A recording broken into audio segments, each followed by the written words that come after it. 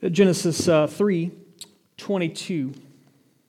Then the Lord said, "See, the man has become like one of us, knowing good and evil, and now he might reach out and take also from the tree of life and eat and live forever." Therefore the Lord God sent him forth from the Garden of Eden to till the ground from which he was taken. He drove out the man, and at the east of the Garden of Eden he placed cherubim and a sword flaming and turning to guard the way to the tree of life. Friends, we both need the Holy Spirit to hear and respond, to speak and to receive. And so I pray the Lord be with you. Let's pray. God, we love you. We thank you for the truth of your word and the goodness of your body and the gift of your Spirit. Blow where you want, Lord. Breathe, breath of God, into us today. Don't just awaken our minds, but open our hearts to receive your kingdom, we pray. In Jesus' name, amen. Friends, we are ending the beginning part of our beginning and ending sermon series. I said that for Andy because he liked it. And we're coming to the end of this creation sort of bedrock at the beginning of our story. And we've been preaching through this now for 2 months, because we're trying to situate ourselves between the beginning and the end of the story we've been given as Christians so we know how to live today. And so we've been preaching through what we can learn about who we are and who God is and how we're to live today based upon how the story begins. And so we've been proclaiming good news about creation and God arranging and ordering chaos and bringing life out of darkness and light out of darkness and light out of life from death. And we've been talking about who we are, male and female, and how we've been created and what we can get from Genesis in terms of answers to questions and some really bad questions we can take to Genesis, and then we get really bad, jacked up answers, right? Today, we're getting to the end sort of this little beginning story poem that deals with what's typically called the curse, right? This is kind of the big downer of the opening act of the book of Genesis. And oftentimes, friends, the way that we hear this, the way that we receive this is kind of like, God saying, okay, you broke that one rule, that rather small, perhaps we fear arbitrary rule about this one tree with this one fruit. And now you live under a curse forever. This moment of indiscretion, and now you're forever cursed. Women are to blame. Men get to be in charge, right?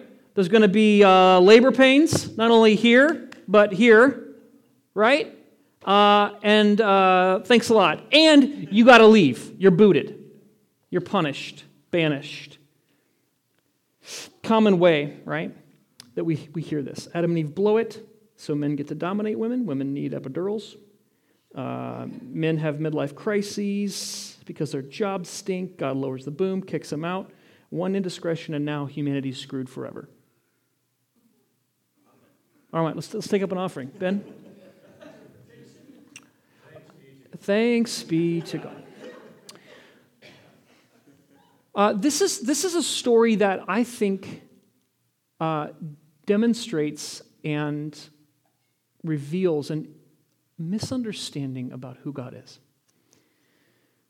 And we see it not just in the Christian imagination, but it's a story that gets told in our culture too. So most of you have seen or are familiar with the Disney version of the fairy tale Beauty and the Beast.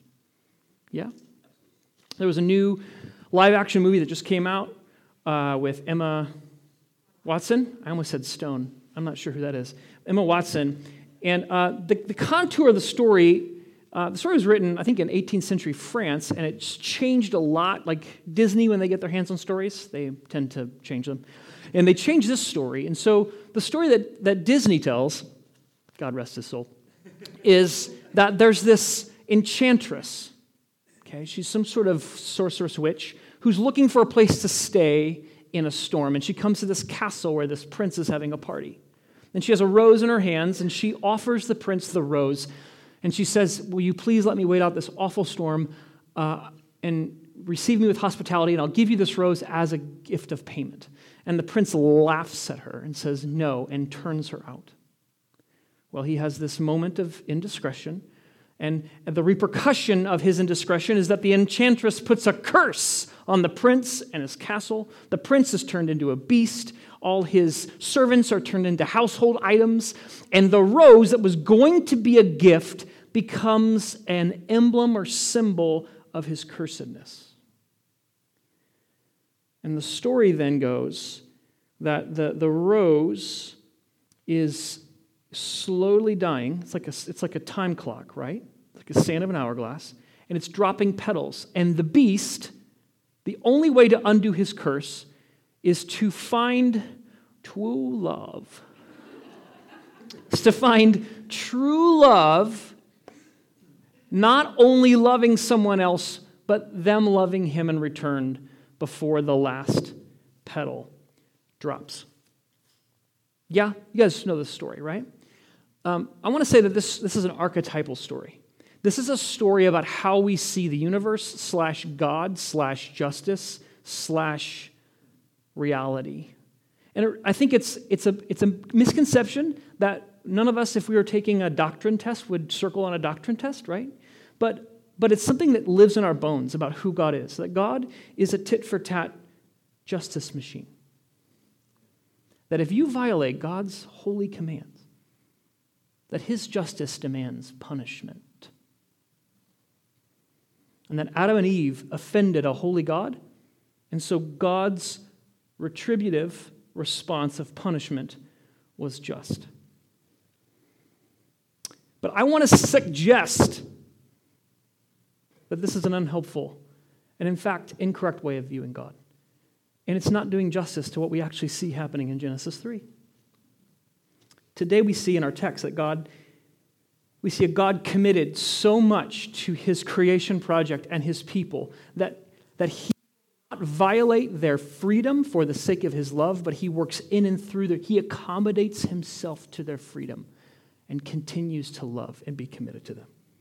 Today we proclaim that no matter what you've done, no matter how far you've gone, no matter how much you've lost, God has not given up on you.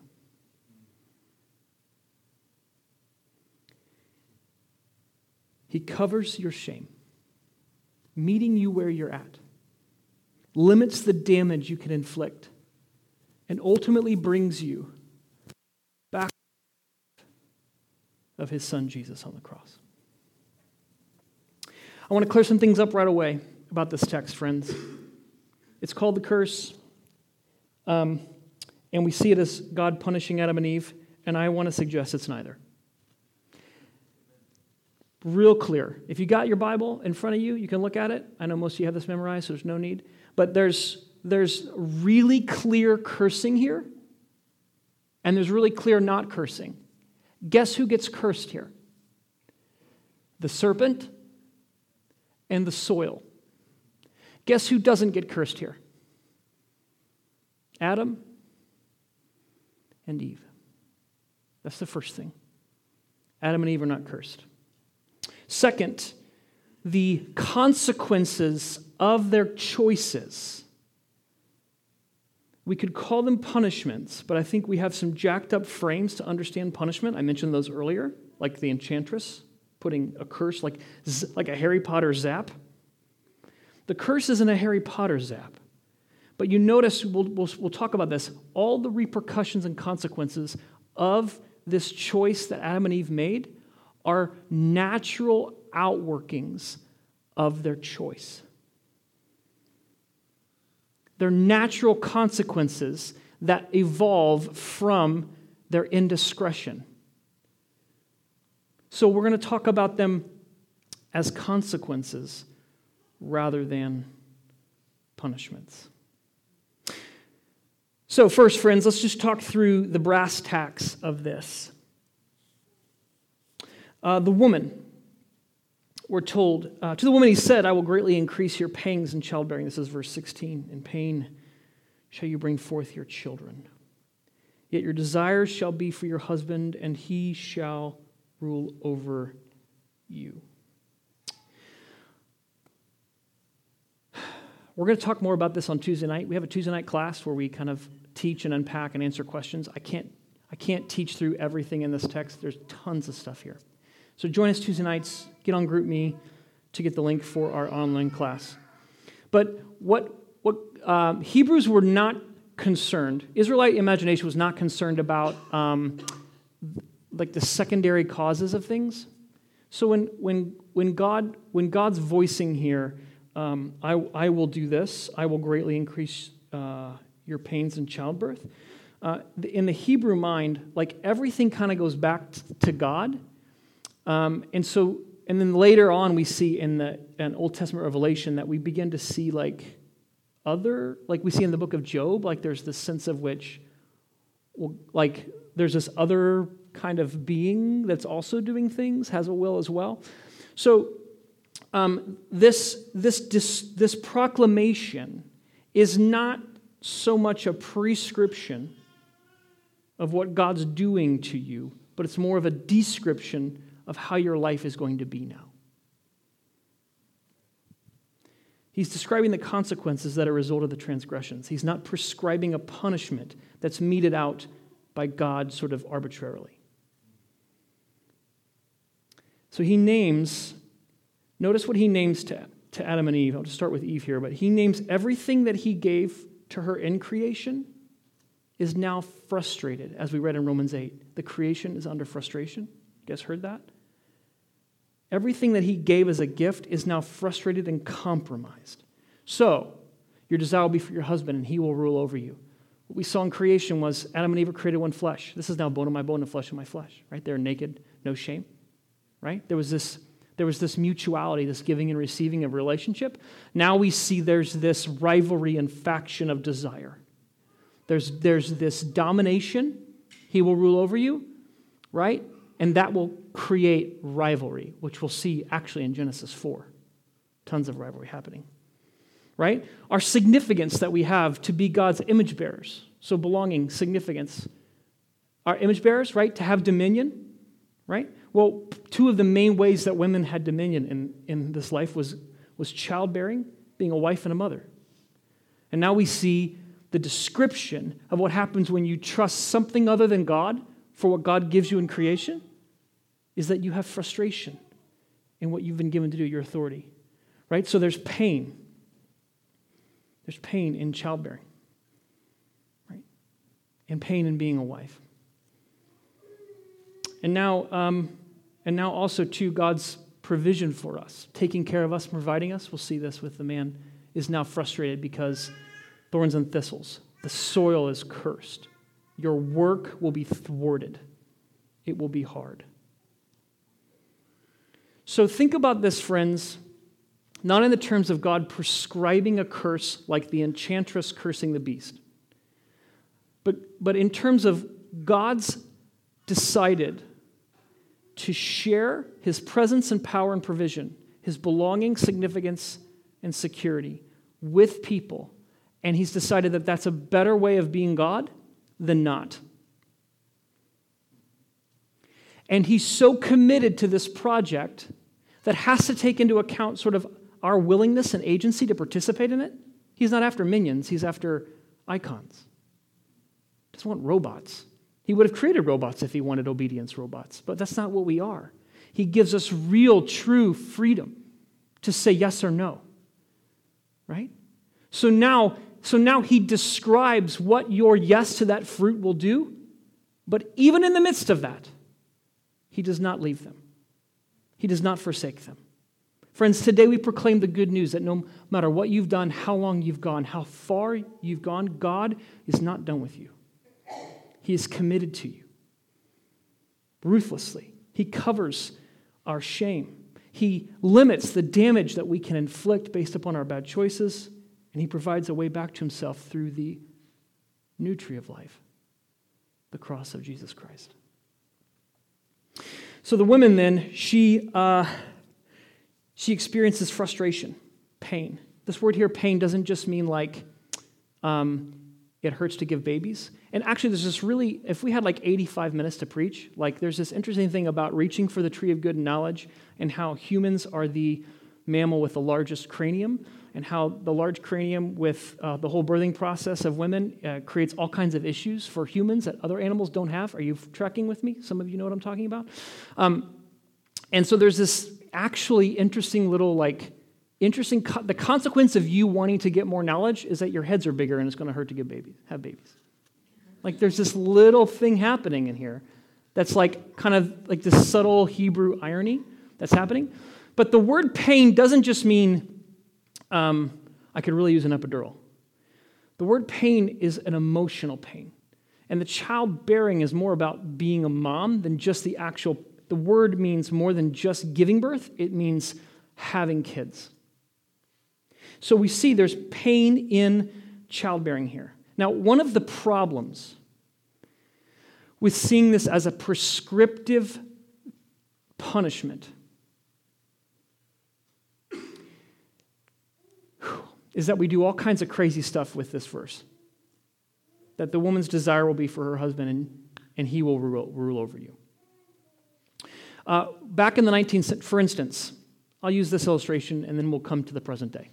Back in the 19th century, they began to use anesthesia in surgeries for the first time, which is, praise God, right? It's a huge advancement in medical technology. Anybody who's given birth or even had a headache, yay for anesthesia, right? But when they introduced anesthesia for labor and delivery, there was one group of people who were vehemently opposed to it, protested, wrote letters, op-eds, actually called down the judgment of God on people who would use it. Can you guess the group of people who did that? It wasn't the Atheist Club.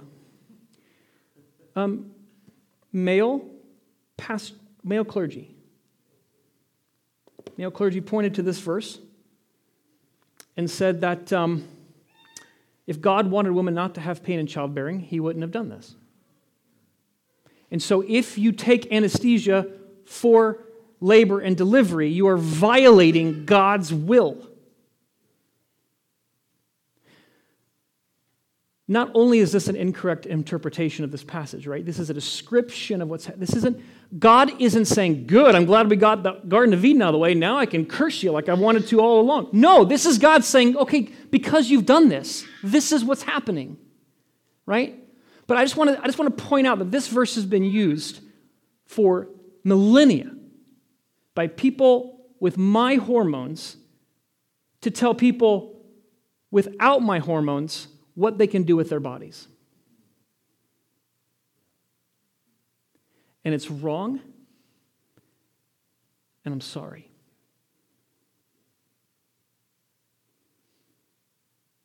It plays itself out every day.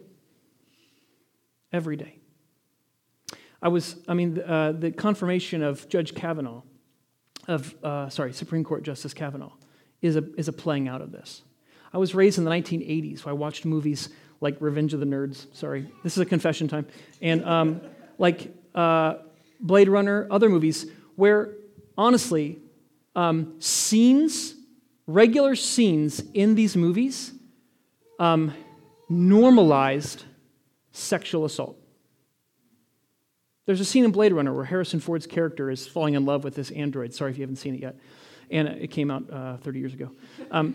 And he's falling in love with this android, and she's uncomfortable, and he's trying to make a pass at her, and she gets off the couch and runs to the door, and he goes and shuts the door. And grabs her and takes a kiss, right? In 1983, we watched that and we were like, yeah, way to go, man. In 2018, I watched that and I'm like, wow, this is sexual assault. What is happening here? I'm supposed to like you, not like you. We have a history, friends, of males dominating females' bodies. And I want to explicitly state today that is not God's will, that is not what Jesus teaches us, and it's a result of the fall. It's a part of the curse that is overcome and redeemed in Jesus. And if guys like me, who believe in Jesus and believe in the Scriptures, have been saying this all along, and repenting of the wrecking havoc that patriarchy has done over women's bodies and their agency and authority over their bodies, we wouldn't be in many of the cultural situations we're in today. I'll just mention this and then move on because I don't have time to talk about it. But I have a distinct hunch that we could actually have a conversation about abortion in our culture if white men like me had said this 200 years ago.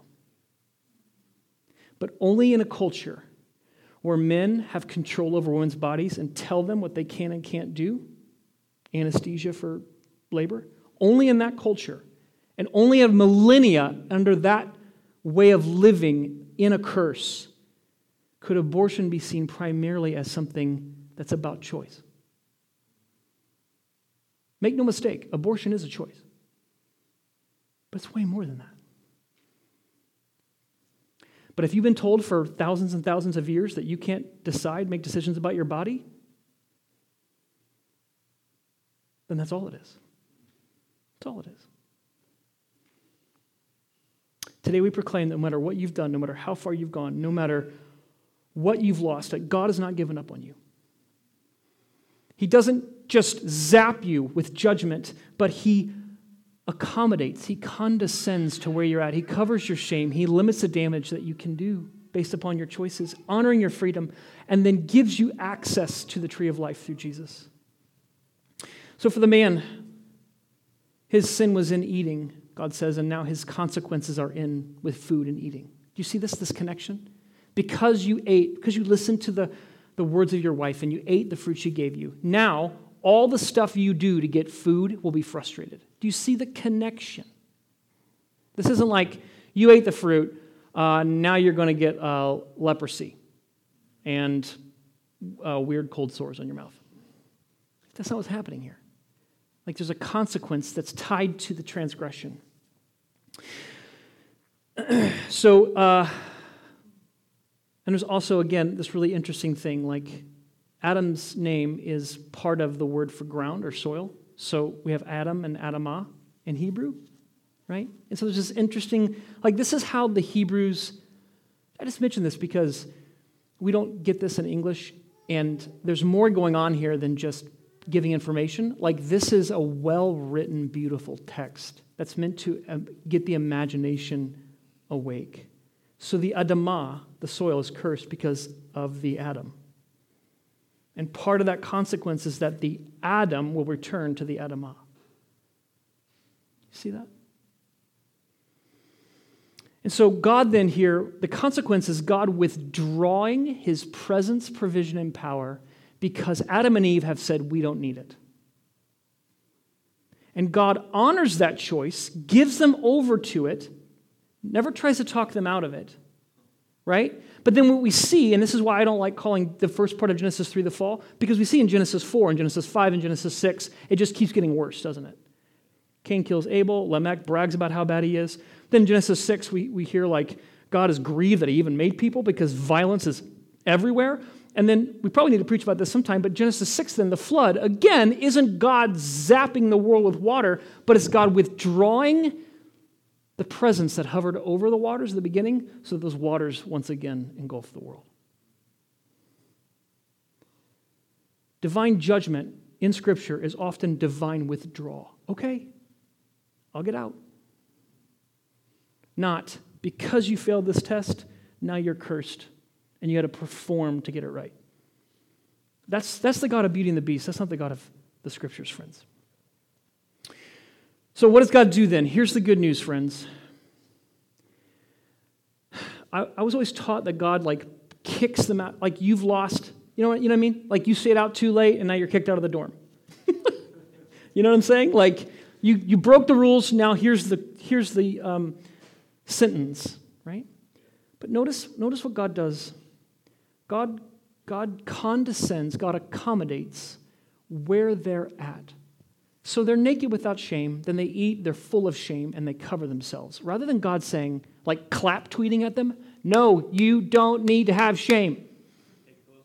Take those leaves off, you look silly. Right? What He does is He gives them better coverings. permanent coverings. Okay, now you're living with shame. I'll accommodate to that, and I'll be with you there. Do you see the beautifulness of that? God is giving of himself.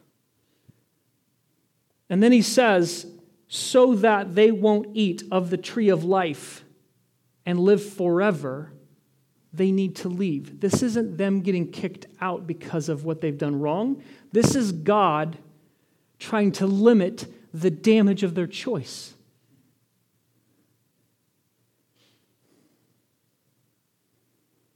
If they've compromised their relationship to God and each other, but they're still sort of these finite mortal creatures, it's okay. But if they eat a tree of life and live forever in this compromised state, that's like eternal separation from God, right? God is literally saving Adam and Eve from hell here. Do you see that? This isn't punishment. This is provision. This is protection.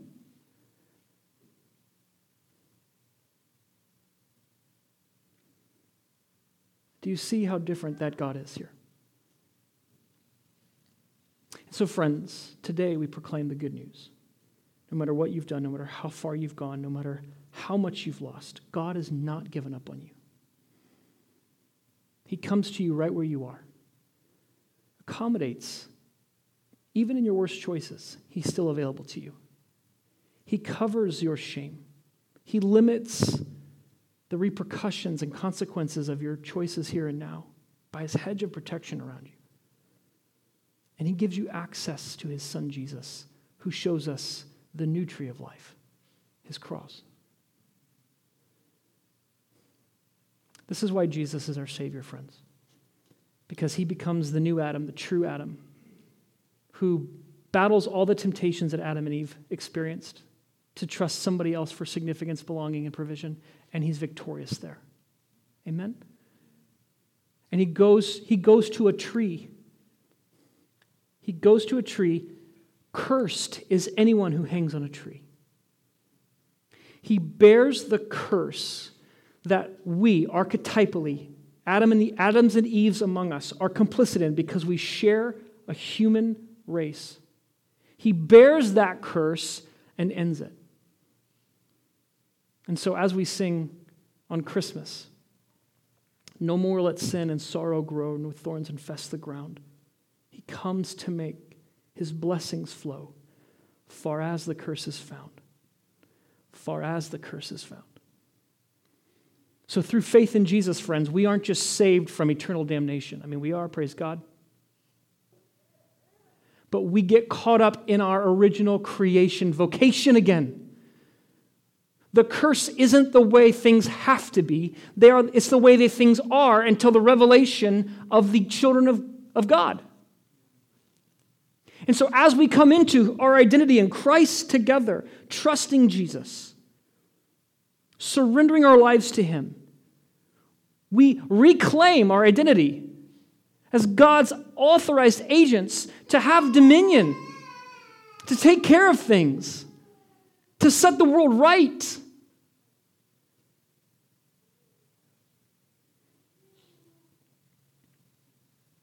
I mean, that gets me out of bed in the morning. And the good news today is that no matter what you've done, no matter how long you've gone, no matter how much you've lost, God's not done with you.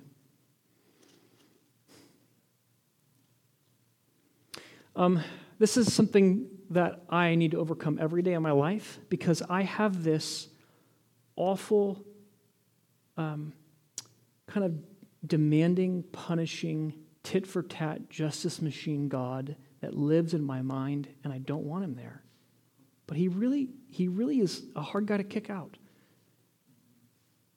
So if something bad happens in my life, or if something's not going the way I want, it's easy for me to tie it to something that I've done. As though karma is actually stronger than covenant. Right? So it takes me 4 weeks to find a job. And I work for racist jerkheads. Right? What did I do, God? We try to get pregnant, and we can't. Or we get pregnant, and we lose a baby. What did I do, God? Why are you punishing me? Can you relate to this, friends? We're going to say more about the tree of life as we come to the table.